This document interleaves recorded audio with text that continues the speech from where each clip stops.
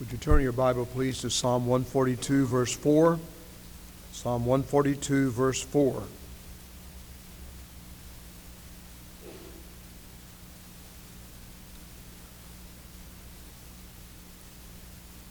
David was being pursued by Saul, and he said on one occasion, "One day I will die at the hand of Saul." He had to hide in caves and under trees in various places. God had chosen him to become the next king in Israel. And in this particular passage, we quote him as saying, "I stood on my right hand and beheld, but there was no man that would know me. Refuge failed me. No man cared for my soul." Today we're living in an age when men think mostly of themselves. Very few take seriously the fact related in Genesis that we are our brother's keeper. We go up and down the land and find men and women afraid. They're afraid to live, they're afraid to die. They look all around and they feel like no one really cares. They're lost in the crowd, in the sea of humanity. And no one cares. Years ago, I was in a revival meeting with my brother Roger in Leroy, Alabama. He had told me about a man, a Mr. Powell, that we were going out to see, who had been a murderer. He had spent most of his life in prison and had been released. And we were going to go see him, and Brother Roger had been praying for him to be saved. Well, we went out the road, and up came a man mounted on a horse with guns on his waist. And we stopped him, and immediately Brother Roger recognized him as Mr. Powell, Mark Powell. He got off the horse. We talked to him a little while. And I said, "Mark, we've been praying for you, and I want to tell you God loves you. There's evidence in the Scripture that God is able to overcome a past.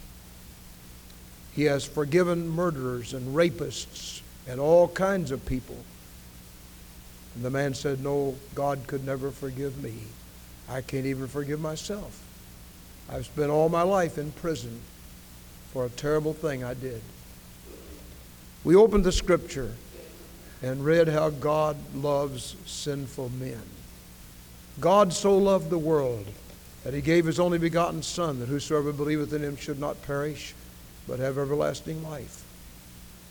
After a little while, we all got down on our knees, and Mark, at the foot of his horse, gave his heart to Jesus. Came to church the next day at the revival, professed his faith in Christ, and Roger baptized him.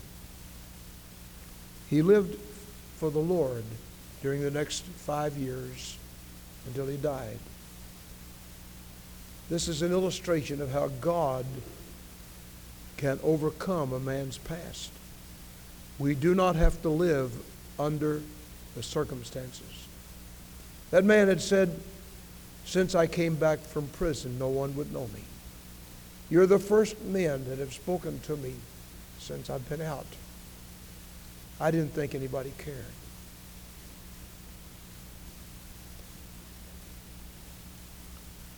When I was in the seminary in Louisville, I worked downtown, and I would see a man on the street. His name was Henry. An unkempt man, unshaven, old clothes. I was in a department store one day, and I heard him say to the lady that was waiting on him, "Nobody will miss me when I'm gone. It doesn't make any difference whether I live or die." A few weeks later, I learned that he died. One person attended his funeral, just one. There are people all around us that have no one that cares. They look on their right hand and left, and their refuge fails them. They cry out from their soul, "No one cares whether I live or die." Years ago, I worked with the Home Mission Board in Washington, state of Washington. We were starting a church in a public school building. And on the way that morning, we were holding a Bible school in beginning the church. And I saw an Oriental boy selling newspapers. I stopped and bought a newspaper, and then I said to him, "I'd like for you to come to our Bible school." The other boy said, "Mister, what's a Bible school?" I said, "Well, that's where we study about Jesus and how to go to heaven." And that little boy looked into my heart and he said, "Mister, who is Jesus?" I was in a revival meeting in a little town over on the Ohio River here in Kentucky. In the afternoon, we were out visiting. In the backyard were kids playing, and you know how kids can get dirty when they play. And this little fella didn't have any shoes on, didn't have his shirt on. His name was Bernie. I heard him call his name. I called him aside and I said, "Bernie, I'd like for you to come to the revival meeting tonight with us over at the church, the Baptist church." That little boy said, "Mister, what's a revival meeting?" "Well," I said, "that's where we study about Jesus and how to go to heaven." And that little fella, right here in Kentucky, said, "Mister, who is Jesus?"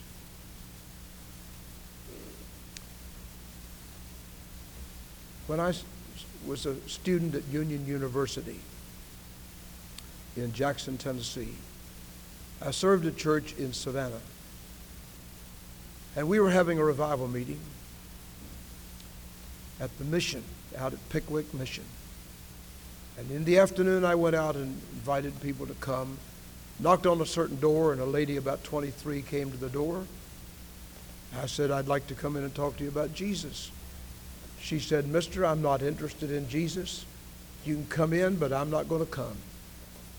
Well, I went in, sat down, and tried to open my Bible and show her some things out of the Bible. She just was not interested at all. Finally, she said, "You can leave now. I'm not coming. I'm not even interested." As I got ready to walk out the door, she said, "But if you could get the meanest woman in this town to come, I might come." Well, I said, "Who is the meanest woman in this town?" She said, "She's my mother-in-law. If you can get her to come, I'll come." Well, she told me where she lived. I drove down that old road, found the house, looked at it, hadn't been painted for 40 years, got up, walked up, knocked on the door. A little crack came to the door. And I said, "I'm Richard Oldham from the Baptist church." Bang went the door right in my face. Stood there a few minutes and left. Later in the winter, I drove by that place again, and the Lord told me to go in. I got up, knocked on the door, and that same little crack came in the door. An old wrinkled face looked out at me. And I said, "My name is Richard Oldham." She started to slam the door, but I put my foot in the door. And she just went over and sat down behind a pot-bellied stove, and I pushed the door open, went back, pulled up a chair and sat down beside her. I put my Bible out in my lap, and I tried to tell her everything I knew about Jesus and how God had changed me, what he could do for her. She just looked at that stove, didn't say a word, just looking down at the stove. Not one word. Finally, I got down on my knees and prayed for her, got up and left, closed the door and left. But I prayed for her. Spring came, and I drove out that road, and I saw her sitting in the swing in the front porch.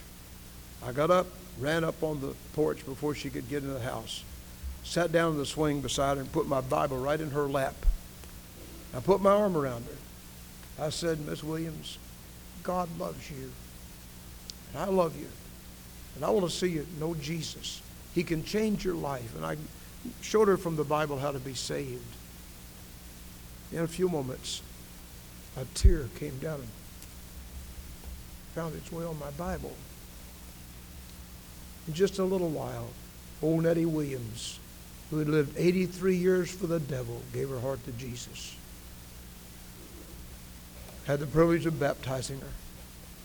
Went on. By this time, the next year I was in the seminary, and I got a phone call that Nettie Williams had died. She had requested that I come to her funeral and help her and conduct her funeral. Well, I went. Somewhere I have a letter from her after she got saved, telling how glad she was Jesus had changed her. I went down to the funeral, got in the church. It was packed and jammed. There were people everywhere. And they told me Nettie Williams only had a year to live for Christ, but she lived that year dynamically, and it influenced all of Savannah. At that funeral, her grandson got saved, and another one surrendered to preach. And he's been preaching down in Hardin County, Tennessee since then. Now, this is an old lady that thought nobody cared. She was a mean woman. You know any mean people? Mean, ugly, ornery. But God changed her. And I'm here to tell you today, God can help us overcome our past. We do not have to live under the circumstances. And we need to reach out and care for people who have no one that cares. Have you ever almost sunk beneath the load of your burden of responsibility and cares and felt like you didn't have anybody to help you? You just think of sinking down in the awful abyss of sin and nobody there to help you get up. That's the way lots of folks are. Over in England, out in the country churchyard, there's a little unmarked grave. An English poet stood beside that grave one day and wrote these words: "Perhaps in this neglected spot is laid some heart once pregnant with celestial fire. Hands that the rod of empire might have swayed, or waked to ecstasy the living lyre." What was he saying? He was saying, buried here and in the graves around the country and out here in Warren County and Bowling Green are men and women lying in their graves who could have been somebody for God had someone gotten to them. Whenever I read the obituary column in the paper, my heart is convicted. Many of them I've never witnessed to. Some of them I have. And all of us are aware of folks dying without faith in Christ. It's a terrible thing to be lost. Awful thing to be lost. You imagine being lost in a crowd. You imagine being lost on a lonely road deep in the night. It's an awful thing to be lost. And people are lost all around us. I wonder if anybody cares about lost people. Do we really care? The pleasure-mad throng don't care. Those that guzzle their beer and drink their whiskey at home, they don't care whether men live or die, go to heaven or hell. Those that spend all day Sunday coasting down the river, que sera, sera, they don't care whether anybody lives or dies, goes to heaven or hell. The crowd that sits at home on Sunday night while their preacher is preaching his heart out for souls, they don't really care. They're sitting before the God of a television. They don't care whether men live or die, go to heaven or go to hell. Who does care? I'm going to tell you, our church has to care. God has put Glendale Baptist Church in the heart of Bowling Green, Kentucky. And in the years past and in the years to come, we must care for the lost. Weep o'er the erring one, lift up the fallen, tell them of Jesus, the mighty to save. Well, I want to tell you, there are some people who care.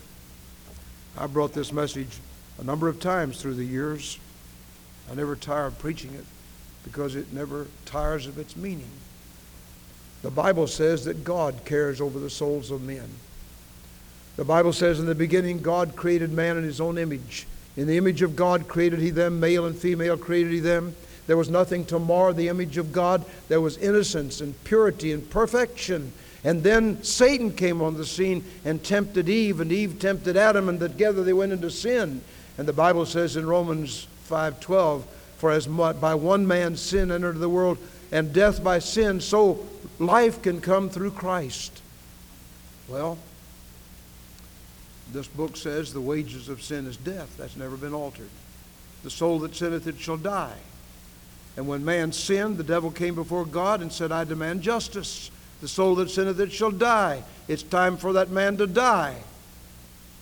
There's an old Jewish tradition, a legend that says when God got ready to make man, an angel of truth came before the throne of God and said, God, create man not, for when thou hast created him, his mouth will be filled with lies. and hypocrisies. And the angel of purity came and said, don't create man, for when you've created him, his whole body will be filled with immorality and impurity. But the angel of mercy came and said, O God, create man, for when thou hast created him, and his mouth is filled with lies, and his life is filled with impurity, I'll go and take him by the hand and take you by the hand and place you together, personifying the Lord Jesus Christ. Man deserved death. God gave life through Christ. God cares over the souls of men. Secondly, the Bible says that the Son of God cares. Jesus cares. Now, you and I may not care, but God does. You and I may not care, but Jesus does. And when Jesus comes to live in our lives, He puts something in us that cares about the souls of people. How much does Jesus care? Well, He left the glory of heaven to come and die on a cross for your sins, your sins, your sins, my sins. Jesus, the Son of God, came to die on an old rugged cross for us. I'd like to bring the founders of some of the religions to this pulpit tonight and say to them, tell us how much you love. I'd like to bring Buddha or Confucius or Mohammed and the others and tell us what you did to help people who were dying and lost. Some would say, well, I gave them a good philosophy to live by. Some would say, well, I went out and killed those that wouldn't come under my hammer and sickle, or I'm under my crescent moon. But you bring Jesus here, and Jesus said, I love you, and I died for your sins. I'd like to find some of the people who knew Jesus in the days of His flesh. There was a woman taken in adultery. They dragged her to Jesus and threw her down. And the Pharisees and scribes said, she ought to be stoned. Moses in his law said she should be stoned. What do you say? And Jesus stooped down and wrote in the sand. I don't know what He wrote. Maybe He wrote the dirt that was on their hearts. Maybe He wrote the Ten Commandments. I don't know what He wrote. But He stood up and said, let him that is without sin cast the first stone. And then He knelt down and wrote again. And when He stood up, they were all gone. And He said to the woman, where are your accusers? And she said, no man, Lord. And the Lord said, neither do I condemn thee. Go and sin no more. And that moment, that woman was freed and forgiven and cleansed. And she went out to live a godly life. I'd like to find that thief that died on the cross next to Jesus. There were two thieves. One of them cried out, if you're really the Christ, come down from the cross and save yourself and us, blaspheming the Lord. The other one cried out, Lord, be merciful to me, a sinner. He said, Lord, remember me when you come into your kingdom. This was a prayer of humility, a prayer of recognition that he needed something he didn't have. And the Lord said to that man at the 11th hour, this day thou shalt be with me in paradise. I want you to notice he didn't have time to get baptized. He didn't have time to join the right church. He didn't have time to prove to everybody he was living a godly life. He died. But according to Jesus, he was with the Lord in paradise because he reached out in faith. That's how much Jesus cares. Safe were the 99 in the fold, safe though the night was stormy and cold. But said the shepherd when counting the more, one sheep is missing. There should be one more. The shepherd went out to search for his sheep. And all through the night on the rocky steep he sought till he found him. With love bands he bound him, and I was that one lost sheep. I deserved death, but Jesus lifted me from the sinking sand. I was sinking deep in sin, far from the peaceful shore, very deeply stained within, sinking to rise no more. And then the Master lifted me. He'll do the same thing for you. He'll do it for others if you tell them. Then this book says not only does God the Father care and Jesus the Son care, but the Holy Spirit cares. Over in the book of John, chapter 16, and when He, the Holy Spirit, has come, He will reprove the world of sin and of righteousness and of judgment. Of sin because you believe not on me. Of judgment because the prince of this world is judged. The Holy Spirit is like the hound of heaven. He comes after us over and over and over and over, even when we resist Him. I want to demonstrate that to you. How many of you in this room today, in the choir and in the auditorium, how many of you the very first time you heard about the gospel of Christ, you heard that Jesus would save you, the very first time the Spirit of God convicted you, you gave your heart to Christ? Lift your hand. 1, 2, 3, 4, 5. How many of you would have to say like I would, He stood at my heart's door amid sunshine and rain and patiently waited an entrance to gain? What shame that so long He entreated in vain, but now He is precious to me. Would you say that? Many of us. You know why He gave us a second chance? Because He loved us. You know why we need to go again and again and again to those who reject Christ? Because God loves them. We are God's vehicle to go and tell them. You've heard me tell the stories of knocking on doors, people slamming the door in the face. I go back again and again and again. One particular lady that lived in this neighborhood told me she wasn't even interested. She'd never come. One morning, I saw her walk in the church here, and the invitation was given. She walked down the aisle giving her heart to Christ. I remember another man. I'd been to see him over and over and over again. I took every evangelist we ever had to see him. He'd always say, I'm not ready, not ready, not ready. He came to service, sat right back there one morning. When the invitation was given, I saw him stand up, and I thought he was going out. He had done that many times before. But instead, he started walking down this aisle. And oh, what a day of rejoicing it was when that man gave his heart to Christ. He's in heaven now. The Holy Spirit cares over the souls of men. I know not by what methods rare, but this I know, God answers prayer. And when we pray, and we keep on praying, and we're concerned, and we go and keep on going, God honors it. This book says there's some other group that cares. I don't understand it. I can't even explain it. But in Luke chapter 16, it says, in hell, that man lifted up his eyes, being in torment. He saw Abraham afar off, and he said, Father Abraham, send Lazarus that he may dip the tip of his finger in water and cool my tongue. I'm tormented in these flames.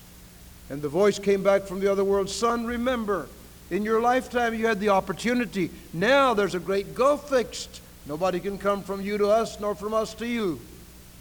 And that man in hell said, but Father Abraham, I have 5 brothers back on earth. Go to them, send somebody from the dead to them, lest they come to this awful place of torment.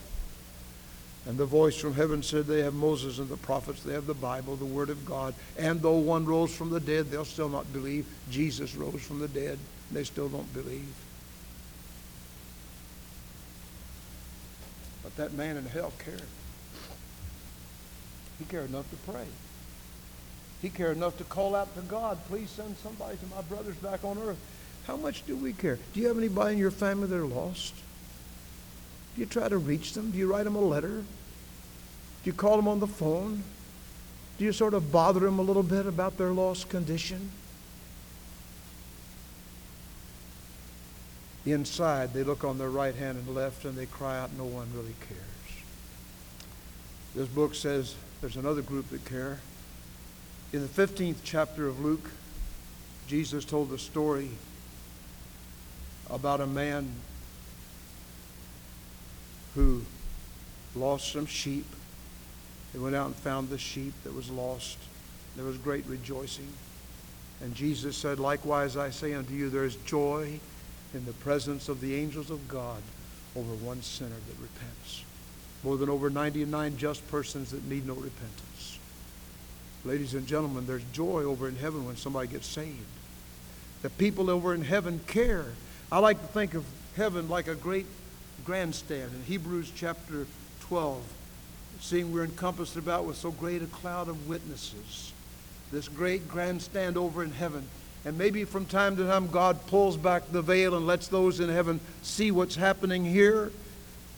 And maybe there's somebody over there who has prayed for a son or a daughter or a grandson or a granddaughter or a mother or daddy, somebody. And they're over there and God is saying, watch, down there at Glendale Church, watch. They're going to give an invitation in a moment. Watch and see your son or your grandson or somebody come to Jesus. And And oh, the joy that takes place over there when somebody gets saved. There's joy in the presence of the angels of God. Ring the bells of heaven. There's joy today for a soul returning from the wild. See, the Father meets him out upon the way, welcoming his weary, wandering child. Glory, glory, how the angels sing. Glory, glory, over there in heaven. There are loved ones in the glory whose dear forms we often miss. When we close our earthly story, will we join them in their bliss? One by one their seats were emptied. One by one they went away. Now the circle has been broken. It would be complete one day. You can picture happy gatherings in the fireside long ago. You think of tearful partings when they left you here below. Will the circle be unbroken by and by, by and by? D.L. Moody was closing a meeting in Chicago.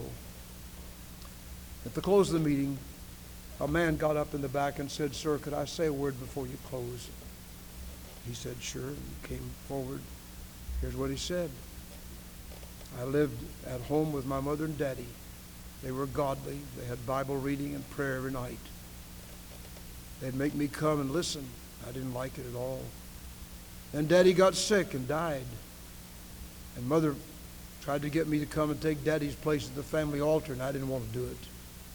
I left home, went out to seek my job somewhere in fortune. Then he said, one day I heard that mother was sick. I thought I'll go home and cheer my lonely mother's heart. Then the thought come, if I go home, I'll have to trust my mother's God. I'm not going to go." I didn't go. Then word came, if you want to see your mother again, you better come quickly. I got on the fastest transportation, went down to the little country church, country village, and walked out by the churchyard out to where mother lived. I had to pass the cemetery where daddy was buried. I thought I'd turn in and stand there a moment just in his honor. When I got there, looked down, I saw another freshly placed mound. And I knew that was mother's grave. I was too late. I knelt there by my mother's grave and gave my heart to my mother's God. Then he said, if there's anyone here today who has someone who cares for you and prays for you, go quickly to Jesus while there's someone who cares. I want to ask you today, do you care? Do you care over people, your neighbors, your friends, your loved ones, people you know and people you don't know? Do you care whether they go to heaven or go to hell? Does our church care? We're in the process of a building program because we care. The Lord willing, we'll put a sign up there on Cave Mill Road. That sign will point people to Jesus because we care. I want to ask you, do you really care? Do you care enough to become part of a church that's trying to do something? Do you care enough to blend your life with others who will pray, who will read the Word, who will try to go after the lost? Let's close our eyes in prayer a moment. With our heads bowed and eyes closed. It's been with great concern that I brought this message this morning. Some of you who've been here a while know that I've preached it a number of times before. But I'll never get tired of preaching it because it speaks of how much God cares and how much we need to care. I want to ask if, while our heads are bowed and eyes are closed, is there anyone in this room today who is not positive you'd go to heaven if you died? You're not really sure of that. And you'd like to say, preacher, pray for me. I need Jesus. Could you just slip your hand up and hold it a minute? Anyone, anywhere. I need Christ. I'm not sure whether I'm saved or not. Anyone? All right, God bless you. Is there another? I'm not sure. Anyone else? Remain in prayer a moment. How many in this room know someone who is lost and you're praying for that person? You're praying for them even right now as we speak. Would you slip your hand and hold it? You're praying for that lost soul. God bless you. Just pray. pray for them right now. I'm going to ask the organist and pianist to begin playing. For thee I am praying. I have a Savior in glory. I'm praying for you. In the church bulletin today, there's a little insert that has something to do with our witnessing in the year 2003. I'd like to ask you after the service to get that, fill it out, put names on it that you're going to pray for. Put it in your Bible. Not something you turn in, something to remind yourself of. And while we remain in prayer a moment, if you have someone on your heart for whom you're praying, and you're willing to try to speak to that one, I want to ask you to come to the altar and pray for them right now. Just get up from where you are and come and pray.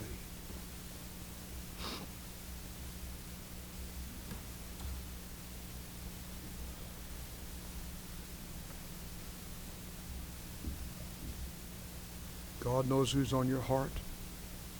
This is a holy time, a sacred time.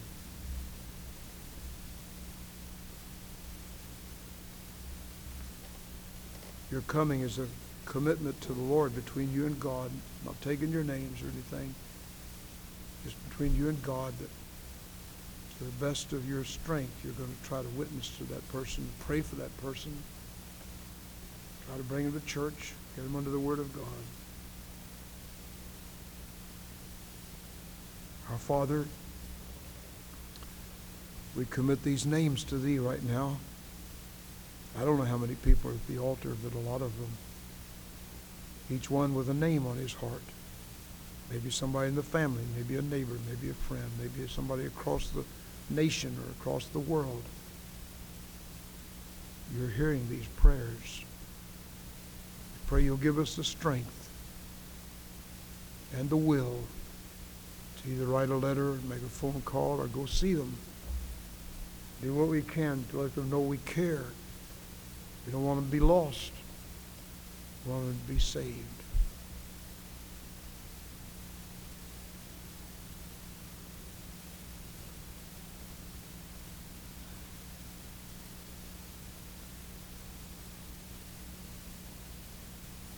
I'm going to ask Brother Lloyd to come and sing that song, I Have a Savior. He's pleading in glory while we keep on praying. You may be here today and you'd like to come and give your life to the Lord in a new way, in a recommitment, or to come and say, I want to be saved, or I want to become part of this church by membership. You do what God tells you while we remain in prayer, seated and praying.